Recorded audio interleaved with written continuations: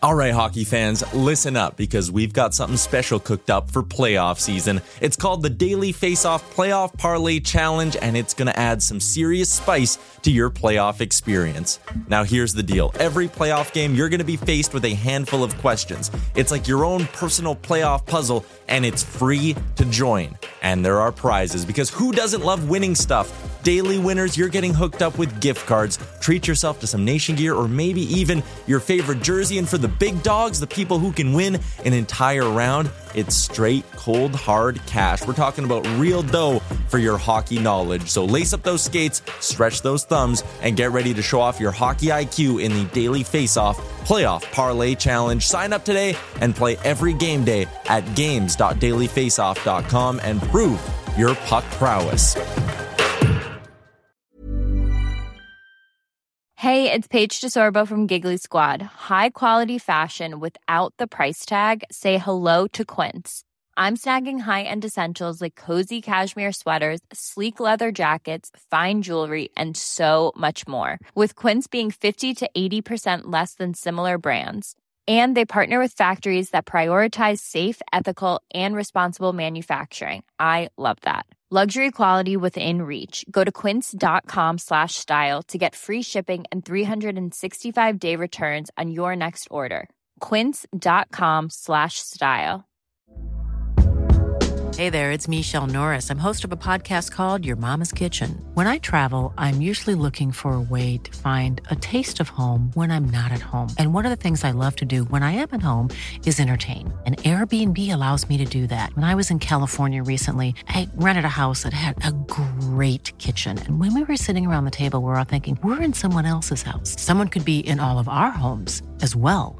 If you have a home, but you're not always at home, you have an Airbnb.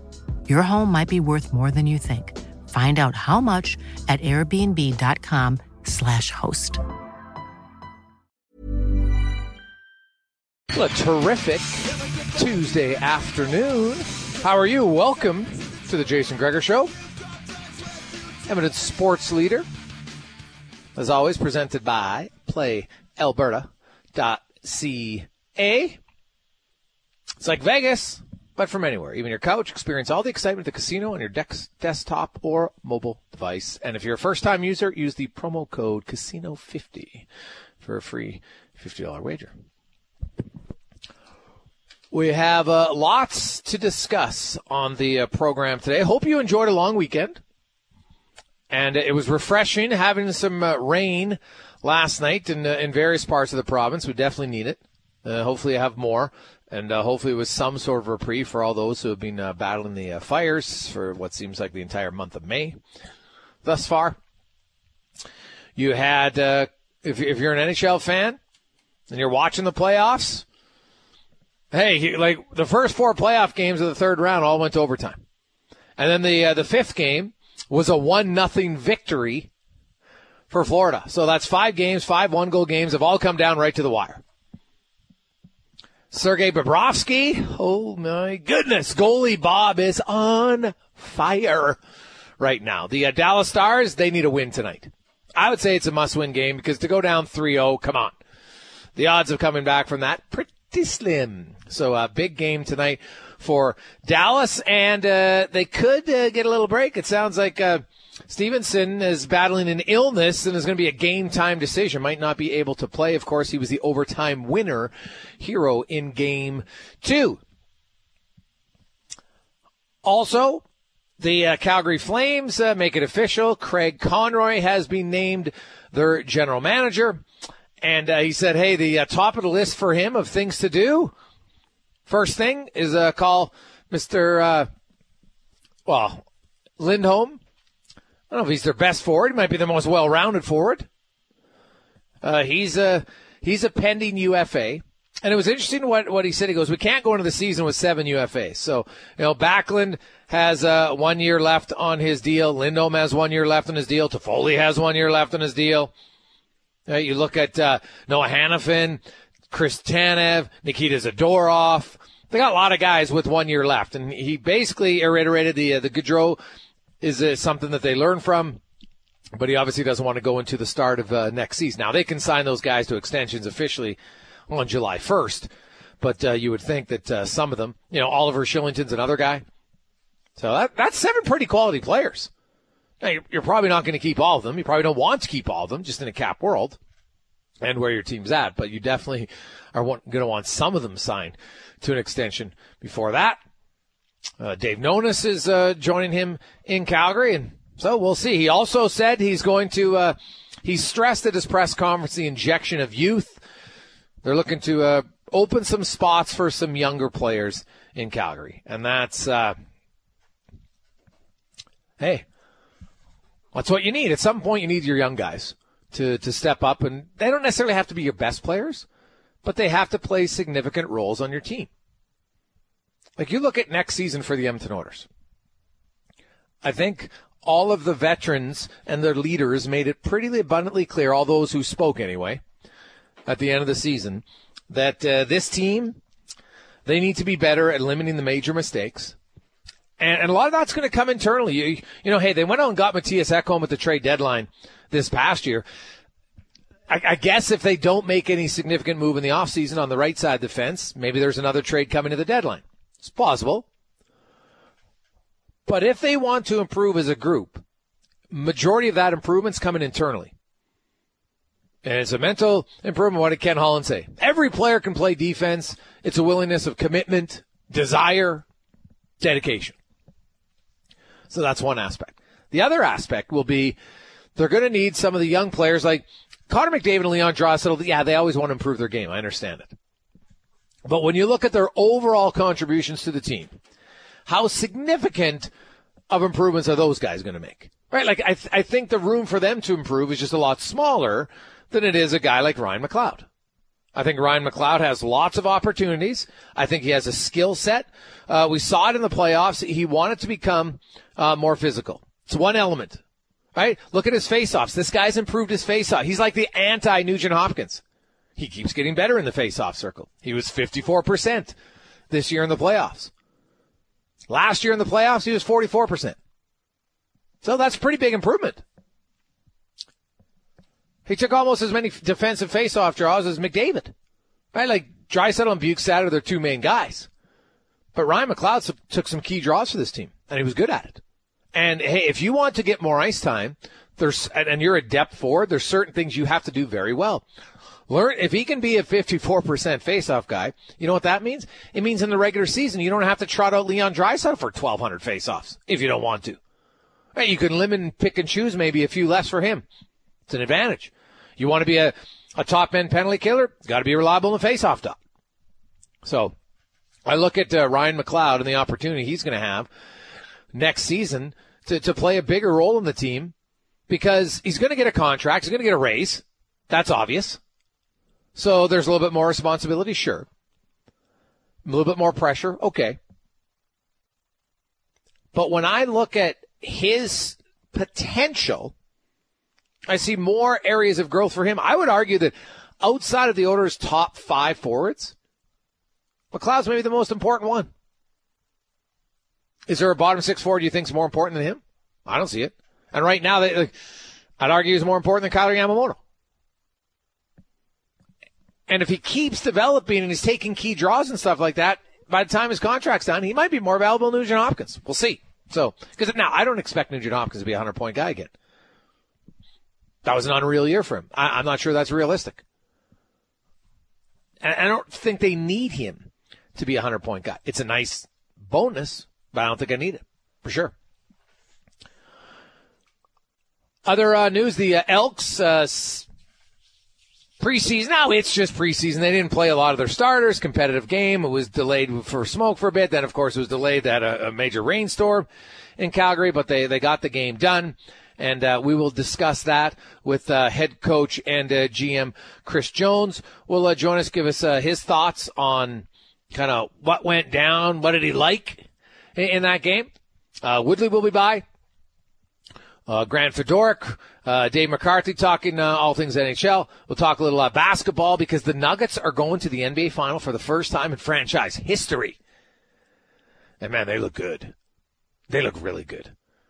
Jokic has been great, but was Jokic the best player in that series? I don't know, man. Jamal Murray, you could put a real good case for Jamal. He was great too.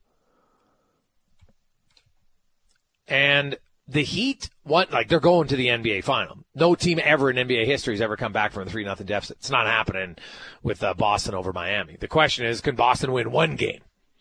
We'll see. Jesse Granger will give us our playoff report. Big game tonight is mentioned for the Golden Knights. 2 overtime games. Their top line of Stevenson, Stone, and Howden scoring both overtime winners for them. But Stevenson out.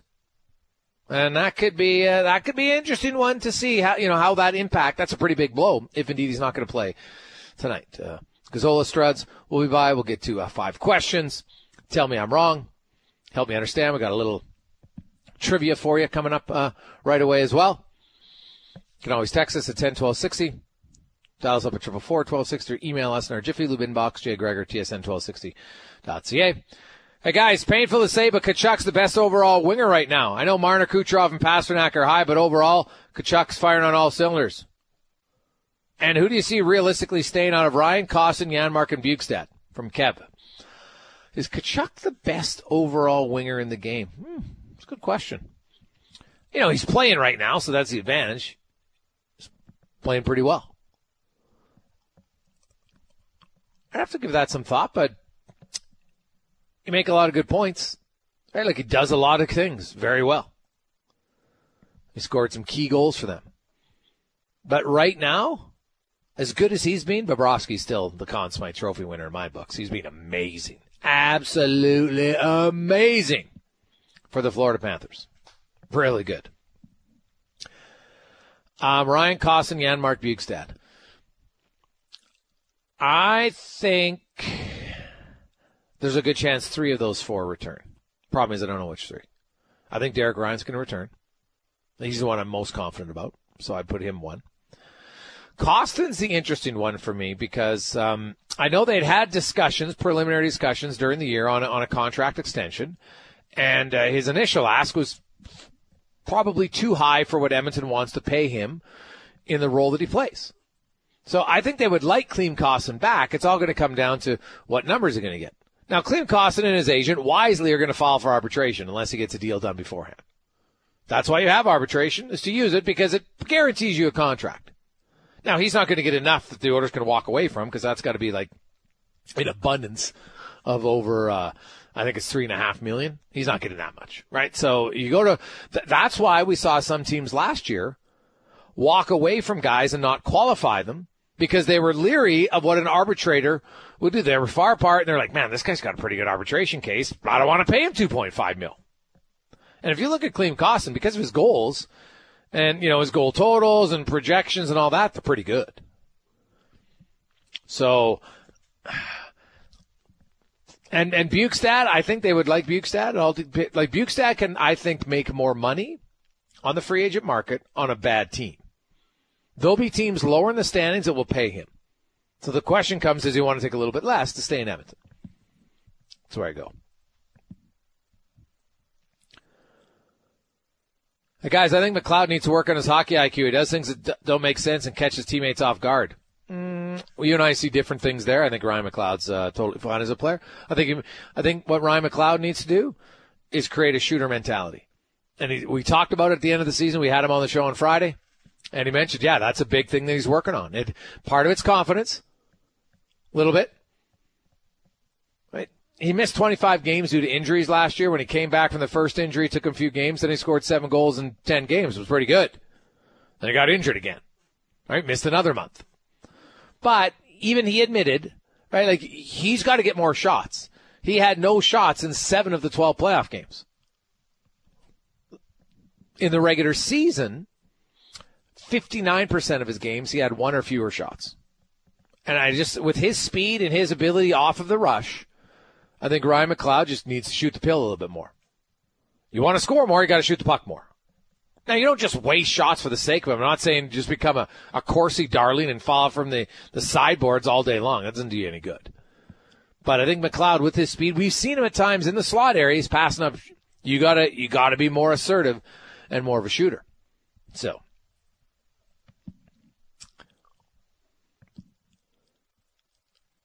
Hey, guys, what's your opinion on Canada's depth at wing and goaltending compared to other countries? Seems like it's a little bit weaker compared to previous personnel available. That one comes in from trading. Well, so let's look at it's an interesting question. Goaltending, yeah, for sure. I think you could make the argument that Canada right now doesn't have a long list of elite Canadian goaltenders. Right, like if you look at Canadian goalies this year, you know who won the most games out of a Canadian goaltender? Gosh, it should have been a trivia question. Maybe that'll be my trivia question right now. Let's do it. I like that question. Up for grabs around a golf at Eagle Rock. You can tee it up, $50 a day. That's it. And on weekdays at Eagle Rock, book your tee time, EagleRockGolf.com. And when you go there, make sure you try. Even before your round, but definitely at the turn. Try the Smoky. You'll never regret it. Which Canadian goaltender had the most wins in the regular season this year? Text into 10-12-60. Put their name and your name. And, yeah, I think it's safe to say that right now, Canada doesn't have as many elite-level goaltenders as they've had in the past. That's fair. If I look at at wingers on Canada, I still think Canada's got a decent amount of a little bit older, but there's still some quality ones. Like it's funny. Like if you look at left wingers, Zach Hyman had the most points amongst left wingers this year. Not bad. You look at Mitch Marner. Drake Basson's pretty good up-and-coming winger. Travis Konechny. But, yeah, there's, Mark Stone, when healthy, is pretty legit winger. Right winger. Yeah, I think that's a valid, we could have a whole discussion. I believe that at times Canada's hockey system, so much pushing about getting all the best kids together at such a young age, I think it's losing some of the skill development factors. I believe that scoring goals is a skill. And if you are putting these, teams together, or, you got a bunch of 10-year-olds, and let's say you get them from, just for argument's sake, we'll say you take the 4 best kids from Spruce Grove and the 4 best kids from St. Albert and the 4 best kids from West Edmonton, and you put them on a team. 12 players. Do you want to add in 2 more? I don't care. Put in 5 from each place. Now you put them on one team. Here's the facts. Those teams aren't scoring 10 goals every game. Right? They're probably scoring 5 or 6 like they would in their normal city. But now those 5 or 6 goals, you have a lot of those best kids who aren't scoring. They're not building up the mentality of going to games saying, I got to score goals. That's just how it is. That's what my job is. Because if they would have stayed in St. Albert or Spruce Grove or West Edmonton on their team, they would have been the best guy, and they would have been all the top-line guy in each team, and they all would have been counted on to score, and they would have scored more. It's kind of how I view it. I think that it's not the best thing. I think spreading it around helps more kids learn to score. Scoring is the toughest thing to do in the game. And if you're not used to scoring, I don't think you magically at 16 become a goal scorer. How many guys in junior who aren't scorers suddenly become goal scorers in the NHL? If you're not a scorer in Bantam, whatever it is now, U15, U17, right? If you're never scoring, you suddenly go to the AJHL or the WHL and, oh, Jesus, guys, now he's a goal scorer. Now, you might have been a late developer physically, okay. But I think it's rare. And so I think at times it's weakening the scoring pool. Just me. Many of you got the right answer. Many of you got the wrong answer. Conman will tell you the winner, and I'll give you the answer when we return on The Gregor Show, presented by PlayAlberta.ca. We continue on Tuesday afternoon. Edmonton's sports leader, TSN 1260. How are you? Jason Gregor. Connor Halley-Struddy will join us in about 40 minutes. But first, let's get to our big guest of the day, brought to you by the Hockey Super League, a premier hockey solution with a clear path for long-term development, offering borderless hockey, including provincial and cross-province competition. Check out hockeysuperleague.ca. As Kevin Woodley from In Goal Magazine and NHL.com joins us once again. And Kevin, just as everybody predicted at the end of the regular season, Sergei Bobrovsky would be dominating in the playoffs. Didn't even start the playoffs, right? No. Didn't even start the playoffs. And yet, it reminds me a little bit, and others have made the comparison, so I'm not trying to be first here by any stretch, like the year that Hopi lost his starting job, right? And watched Philip Grubauer play the first couple of games, lose the first couple of games. And Hopi's a guy that had won a Vezina trophy at that point in his career and comes off the bench. And we're not there yet, but goes all the way. And certainly Bob is on a heater like Braden got on in that year. And, it's funny because to me the questions that arise from watching it aren't how is he doing this, because it all looks very familiar. In terms of the technical elements of his game, the pace at which he's able to play, the speed, the power, the movements, like all that's always been there. So the question to me when I watch this isn't how is he doing this? It's how are the numbers so pedestrian up until this point? Like how did you go that long? At times, and we talked about this even last season going in the playoffs, like below expected in terms of save percentage and goals saved, like not even playing up to league average.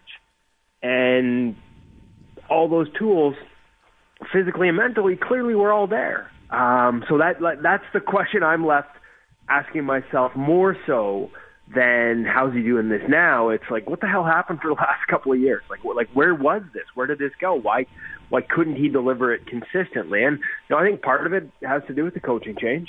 And this one I don't have an answer to, but let me throw this one at you. We talked a lot about Paul Maurice with Connor Hellebuck in Winnipeg, and we talked about Connor Hellebuck's strengths and relative weaknesses. Again, relative. He's one of the best goalies in the world. But his strength is if you attack him in straight lines, there's nobody better. And relative to that, if you go east-west, the numbers fall off a cliff.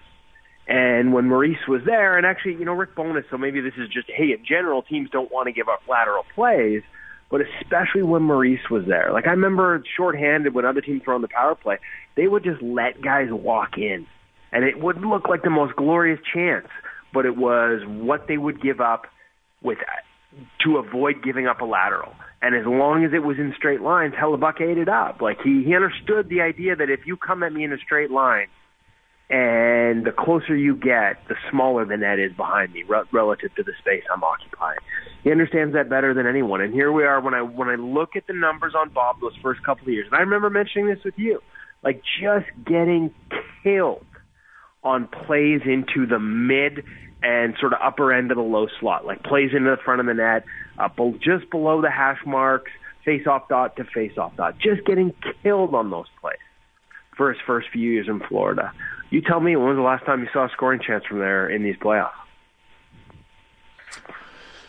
Yeah, no, hey, they. I will say Bobrovsky, though, like his saves on Aho yesterday, a few of them, I was just like, oh my goodness, like his ability to go side to side with his blocker now, and even he releases his stick. And I was reading an article, I think it was Mike McKenna talking about how they work on that because if you let your stick go, you can get more extension, and it's not throwing your stick, but some could argue maybe it's bordering on it. So we'll see. No, dude, we had articles on this at In Goal over the years. Like they practice it. They used to do it on 2-on-1s. Like the idea that, a lot of goalies, and the thing that, this is the one, here's one that I don't understand. So in the first round of the playoffs, he gave up like 8 goals on the blocker side.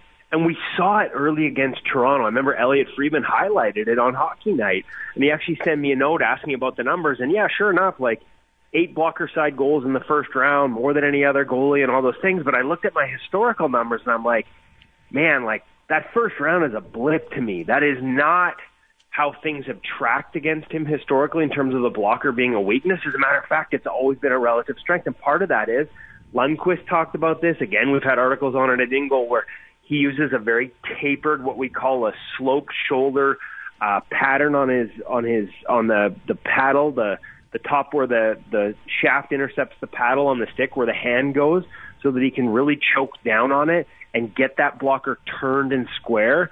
See a lot of goalies where their blocker will sort of almost be facing the sideboards, and what faces the shooter is the inside edge of the blocker wall.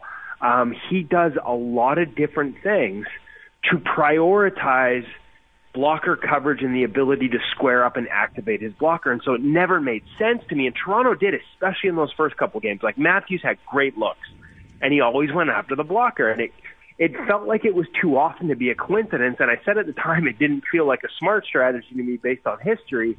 And sure enough, it's kind of translated that way. Now everybody's sort of catching on. Like, in instances where other goalies will turn that blocker and not get it square on the face, he's always sort of got it facing the shooter and presenting squared up to the shooter. And then the dropping of the stick, whether it's a 2-on-1 or a play like last night, he got caught fishing. It's one of the things that you can actually try and target. He likes to poke check. He's been really good breaking up plays with his stick.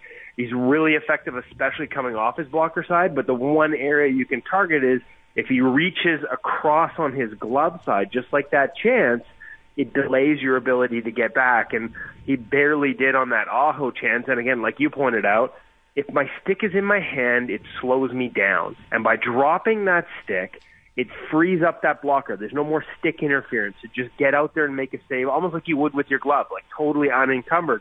A lot of goalies prioritize their stick placement over their blocker placement, not Bob. And so, in matter of fact, on 2-on-1s, not only did they use, I used to watch this, it's not just that they would practice dropping the stick on certain situations, and Ian Clark still works on this with the goalies here in Vancouver, but on odd man rush chances, they would practice the placement of the stick, trying to leave it in the middle of the ice so that if the guy on the other end of that pass tried to go back the other way, there was a chance it would hit the stick while it's headed over. So these are all details in his game that have always been there. But clearly, as you said, I mean, he's on a heater. He is executing them all to the nth degree right now. Kevin Woodley joins us now at Sports Center TSN 1260. You look to the West game tonight. Ottinger, it's been a close series, of course, both games going into overtime. Dallas losing both in overtime. What does Dallas need to do better in attacking Adin Hill in this series? Yeah, I think they almost got to go try and get a little higher in the zone. It reminds me of some of the things we talked, like put him into a reaction zone. There are similarities to Skinner, because remember we talked about this a little bit, like anything down tight and around the net, and it's for different reasons.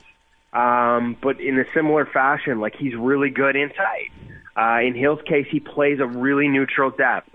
Student from now Sean Burke, the goalie coach there, a lot of what you used to see out of Mike Smith. Maybe not, it's not quite as extreme. It's not camped out on the goal line, but you're rarely going to see him above half ice, maybe 2/3 up his crease. Like he is not playing in the white. He is always in the blue and pretty conservative at that. And it's a philosophy that obviously Sean Burke, learned under Benoit Lair, and a lot of his goalies have sort of played this way. And Adin Hill's a guy that is having a lot of success with it. When you're attacking him, though, like you got to sort of understand, like you still want to go east-west, but his numbers east-west slot line plays, we call them, below the hash marks, low slot line plays, which is one of the biggest increases in offense in the NHL over the last 5 years of those types of plays. Aiden's actually remarkable at defending them, and part of that is, he's got length in terms of that frame and his ability to extend those legs and seal the ice. But it's also just the depth he plays with. It's a shorter path for him. He gets there easier because he doesn't have to go as far. And where his numbers fall off significantly in comparison is the same type of plays across the middle of the ice, across the slot line, but above the hash marks, where you force him to do a little bit more skating, one-timers on the other end of it. And I think, those are small details, but you hope that's something that's being emphasized. Because you don't get a lot of odd man rushes at this point in the playoffs, but how you attack when you do is important. And so just like some goalies, I remember having this conversation with Holtby, he would rather you force a guy to make that pass really in tight close to him, because he felt like that guy, all he could do was redirect it. If you'd get a pad there and maybe build a glove over top of it, that's all you had to do. I think with Hill, you need to put him in more of a reaction zone, make him use his hands a little bit more by making sure you try and complete those plays and those passes and get those shots off from above the hash marks rather than in tight. The one thing the Oilers did really well that I haven't seen enough yet from Dallas is, as good as he is down low in tight, some of the post-play habits are still a little sloppy. That's probably too harsh a term, but that's where you can get him opening up and reaching. And once he does and he's into scramble mode, it takes a couple of those chances before you sort of get him reaching and opening up and not keeping that seal along the ice. We even saw, in the tying goal, the Benn goal late in game one, where, he reaches across with the pad, but he doesn't have the extension. And because he reaches rather than pushing through his knee, reaches with the toe, he loses his seal in the pad. That actually goes right underneath the bottom section of his pad, which is, frankly, looking back at it, not a goal you want to give up. You want that lower portion sealed. So if you can create scrambles, broken play type opportunities in front, and I think your best chance is to do it from below the goal line and around the goal line, make him move in and out of his post. That's an area where, as good as he is in tight normally, you can get him sort of, for lack of a better term, play. Like we used to talk about Mike Smith falling forward, right? There's an element of that when he gets in those situations in tight. Kevin Woodley joins us. I'm the sports leader, TSN 1260. I'm not even sure it matters to talk about Carolina's goaltending at this point because I just think the series is over. And it's not a knock on their goaltenders. It's just, Bobrovsky's been better, and I don't think that really matters. Florida's scored just enough to win. So I do want to get your thoughts, Kevin. We had this question asked to us earlier about, where Canadian goaltenders are overall compared to the rest of the world, Europe, USA, etc. Is it just that right now Canada's in a little bit of a downtime? I got some good young Canadian goaltenders, but obviously, there's not the Ross and the Brodeurs and the Josephs and, you go to Carey Price, etc. Marc-Andre Fleury's near the end of his reign in the National Hockey League. So is it just cyclical, or are you seeing any concerns as to why Canadian goaltenders aren't right now on level as the rest of the world? Listen, part of it is cyclical. Part of it is you'll never see the advantage that we had, in the era of the Rois and Brodeurs, where it was all coming out of Quebec and nobody else knew how they were doing it. Like those days are over, right? There aren't many secrets left in terms of how you do things, how you develop, how you coach. I will say that, as a nation, the way we coach goaltending, just because it's the private industry, right? Like everything is private. There's no sort of national goaltending development plan to guide that. And I think there are times where, there are excellent coaches working within that system. I mean, excellent, world class. But there are times where I think that the nature of that can be a negative compared to the more sort of, nationally organized coaching curriculums that we see in other countries. Now, that's not to say they're perfect either, right? Like, there was a stretch there in the Swedish curriculum where, there were a lot of people that would look at it and argue that it was too systematic, that they were creating goalies who all played the same, looked the same, and maybe lacked a little instinct, played a little too structural. There's no definitive answer. I do think that, it's fair to say, at least in terms of having guidelines and some structure in place to create more support for young goalies at the grassroots level without having to spend a fortune, we have fallen behind. We have not done enough to support volunteer goalie coaches, volunteer parents, the ones that go out with little Johnny and little Susie when they're 7 or 8 or 9 years old, whether they're full-time goalies or not, and that's another debate we could have. There's way too many full-time goalies at too young an age in Canada. So people make that argument. But when they are out there, frankly, they don't always have the coaching. Again, you'll have organizations that'll bring in private coaches to work with the association, but there's something to be said, and this is what the other countries do. They create, I look at the Swedes, I look at the Finns, they didn't go out to create an army of goalies. They went out and they deliberately tried to create an army of well-educated goalie coaches right down to the grassroots volunteer levels. So when those kids are out there, they're getting instruction that actually translates and not just challenge the shooter, cut down your angle, stand up more, right?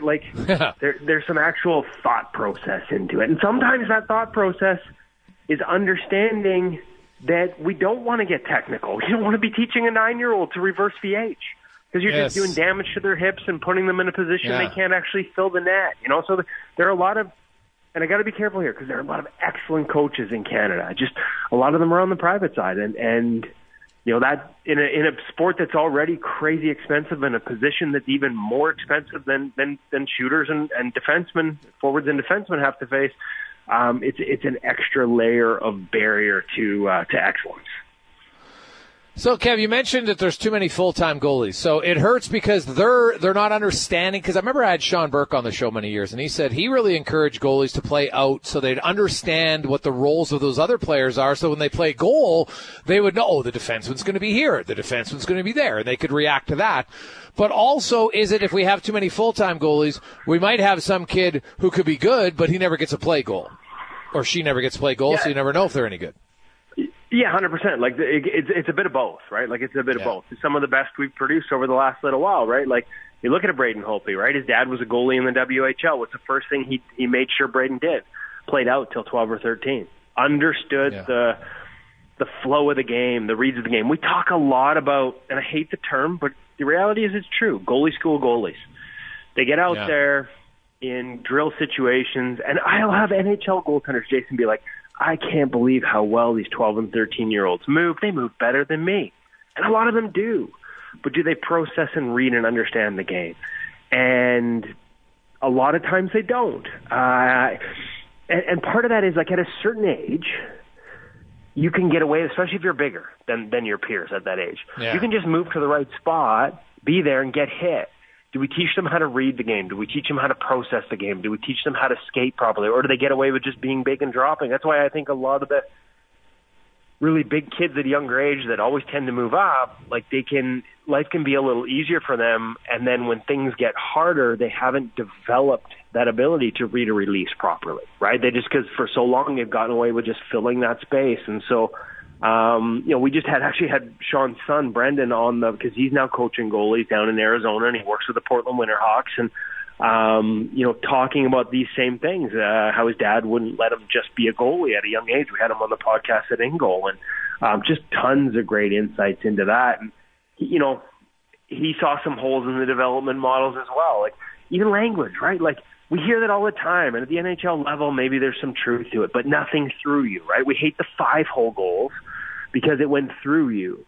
Well, if you tell a kid nothing through you all the time from a very young age, and we all groan and the bench groans when a kid gives up a 5-hole goal, what are you creating? You're creating a kid that's going to default to his knees and make sure he doesn't give up that goal anymore. Well, now he's no longer protecting the perimeters of the net. And as they get better and the age moves up and the skill of the shooters is constantly increasing, he's not going to be able to make those saves around the perimeter that will be the difference makers, the high glove, the over the shoulder, because he won't have developed the patience because everybody's been yelling at him, nothing through you, and groaning when a 5-hole goal goes in. We got to accept those goals sometimes and watch how we talk about them, the language we use. And 5-hole goals is just one example of many. But it's that give and take of the position that makes it special. And I think sometimes the people that are working with goalies at a young age, whether it's mostly again, not educated on goaltending, they reinforce some of those negative stereotypes that, are bad for, I'm not saying that's going to make or break a kid necessarily, but it sure doesn't help. And it's bad for goaltending development overall in the country. Even if it's just one example, it's one we see all the time. Kev, great stuff, my man. We got lots to talk about in the offseason. Enjoy Bobrovsky, because by next Monday we'll likely be knowing who's in the Cup final, or maybe it'll already be started. So we'll talk about it then. One team could be on their 4th stringer, and the other one could be on the $10 million guy who didn't start. If I could figure this out, Jason, I'm telling you, man, I'd be able to punch my ticket here. Nobody can figure this out. It's Kevin Woodley from InGoal Magazine and NHL.com. 2:42. When we return, we're going to get into a topic that I think impacts a lot of you, yourself, or your kids. It's coming up next on The Gregor Show, a sporting twist, presented by PlayAlberta.ca. Welcome back to The Gregor Show, presented by PlayAlberta.ca. And, of course, remind you the trivia for Eagle Rock Trivia. The correct answer, Canadian goaltender with the most wins this season, Stuart Skinner. He had 29. So many of you got it correct, but Zach was the winner. So congratulations to Zach. Yeah, Stuart Skinner, most wins by a Canadian-born goaltender in the National Hockey League last year. Pretty awesome for him. I like it. Now, let's get to the injury report brought to you by Leading Edge Physio. Professional athletes use aquatic therapy, radial shockwaves, zero-gravity treadmills, pneumatic recovery devices. And Leading Edge offers the same to you because your life in sport is just as important. Go to leadingedgephysio.com. And it's not just your sporting life that's important. I think it's your everyday life. And we welcome in Grant Fedoruk today. We talk a lot about physical rehab, Grant. I wanted today to talk about cognitive rehab programs for people, coming off concussions. There's lots more kids now that have it. And, it's interesting, like, well, okay, you got to work out and you got to get back in for your legs and your arms and shoulders. And we just kind of like, the brain's healed. Let's just come back. It's not really the case, is it? No, unfortunately it's not. And, this little thing called our brain that barely weighs 3 pounds does a lot of things on a daily basis to help us get through a day. And most of them, we just are accustomed to these automatic high-level executive functions that allow us to do things like make decisions, plan ahead, focus, concentrate. And unfortunately, after a head injury, a traumatic brain injury like a concussion, that neurophysiological event impacts the ability for the brain to function in that way. We think about the knee and we know what it needs to do. If you're playing soccer, it has to deliver a strike on a ball in a very precise way in order to hit the net with a little bend or whatever. And it's something that, if trained, we understand needs to come back after an injury, and it needs to be practiced and things need to happen.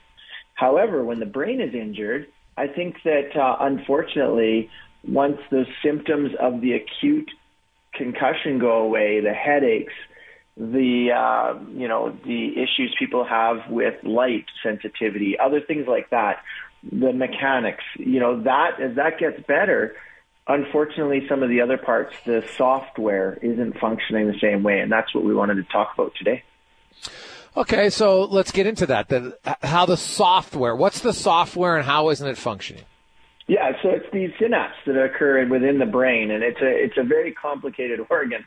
Those things that we were talking about that happen after a concussion that people have trouble with, and sometimes for a long period of time, include things like disorientation, memory difficulties, trouble focusing or attention problems, difficulty processing information like complex problems, math equations, or even sometimes, you're sitting there at a computer doing something that would have been automatic before, and now you've got to sit down with a pen and paper in order to work your way through it.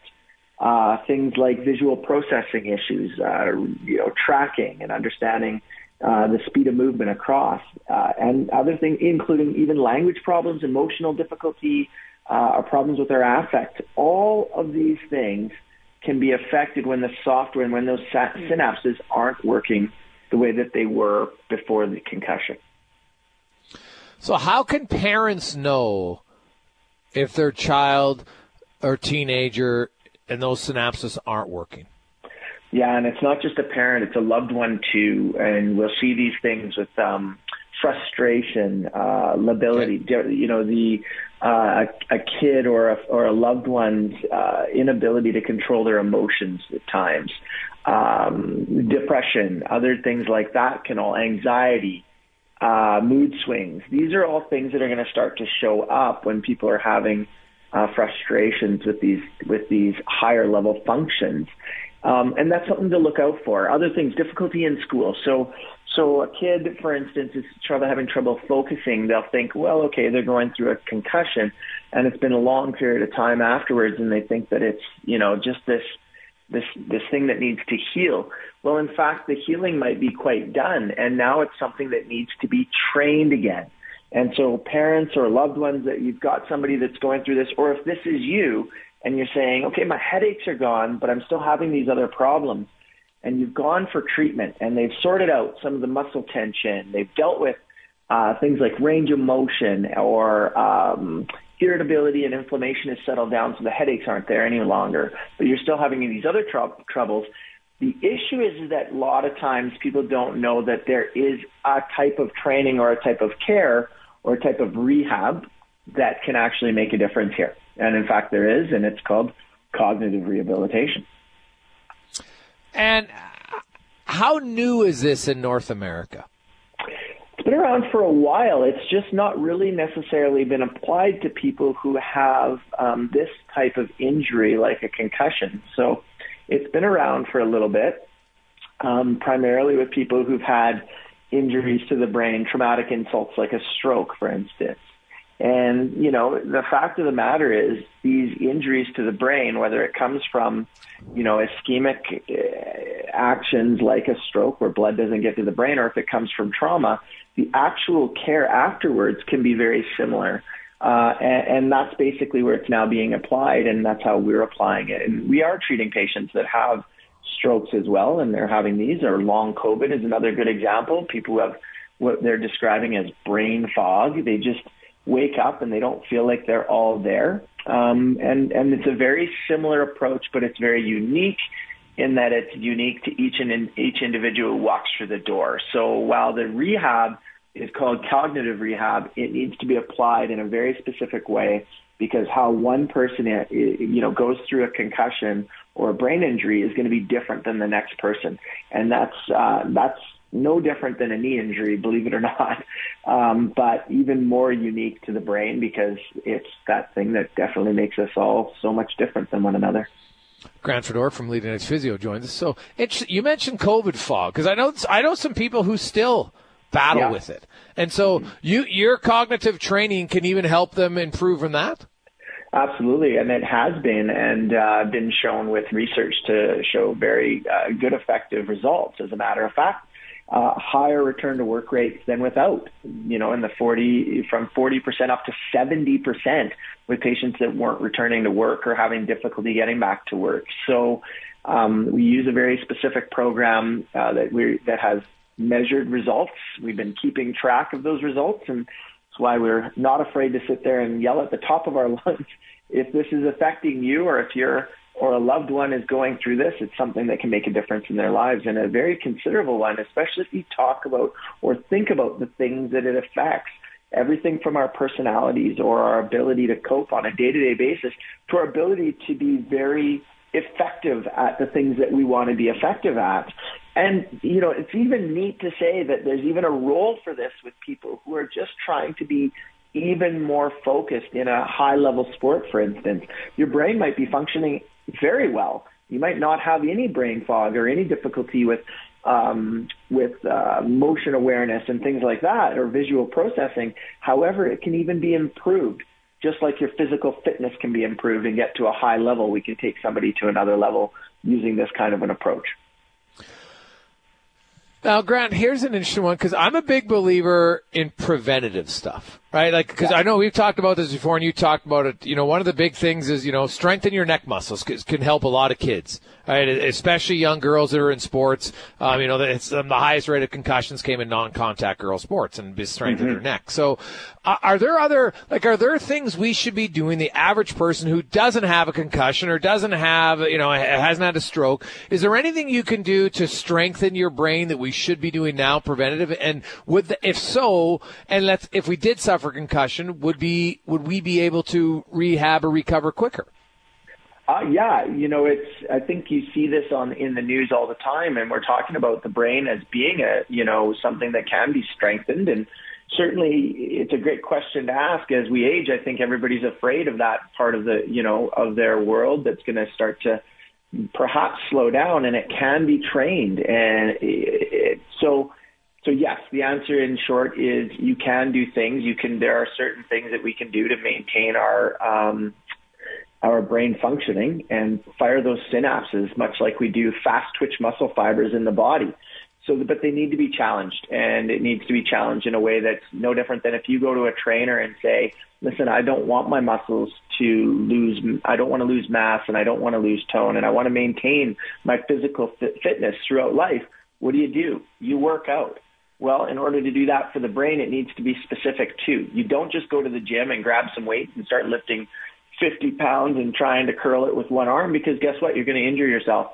Well, with the brain, you might not injure it, but it might not be as effective as if you take an actual structured approach to the training of the brain. And we use a very structured approach to strengthen those cognitive skills. Things like even giving people compensatory strategies. There's external aids that can be there, used as well, education for the problems they face. And obviously, we need to take them through a workout for their brain. And sometimes it's a pen and paper.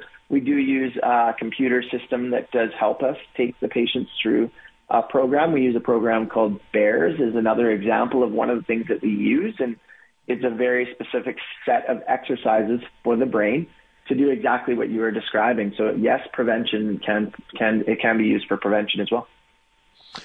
Awesome stuff. So Leading Edge Physio, anybody out there who, hey, if you just have COVID, deep fog, stroke, recovery, your loved one is coming off a stroke and, you know, they're not getting to the level they need to be, check out Leading Edge, the cognitive, because, hey, our brain is the most important part of our body. It allows us to make a lot of our decisions, hopefully the right ones. And I love it. Grant, appreciate your time.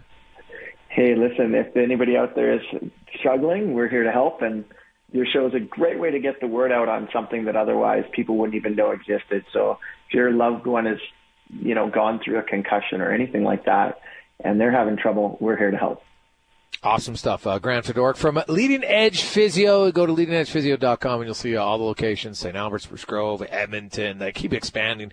They got like a new one every week, it seems. I know they've expanded down to Calgary now, so it's doing great. But you think about cognitive, and I love what he said there. How many of you have probably had a concussion, and then it was just like, okay, don't do anything for a week. You sit around, you're not, I feel good, and that's it. But are you really the same? Because think about what you would do. You would probably go for physio on your knee, right? You have a really bad sprained, twisted ankle, you do physio on it. You're icing it, you know, elevation, you're doing something. How many of us, because I can tell you when I got my bell rung, I did nothing. I didn't do any sort of cognitive testing at all. I wonder how many of us don't do it. And how much of a difference it could make. Because it makes sense. You think about it. Get your brain thinking again. Get it working. Have some proper strategies to do it. So if that's you and you have, especially your son or daughter, and maybe they're just not back to where they were, check it out. Let's get to the Con Man and a Sports Center update brought to you by Lifestyle Sig, family-owned business with 4 locations at Edmonton and Sherwood Park. They provide knowledge and sound advice in vaping hardware and e-liquid. Learn more at lifestylesig.com.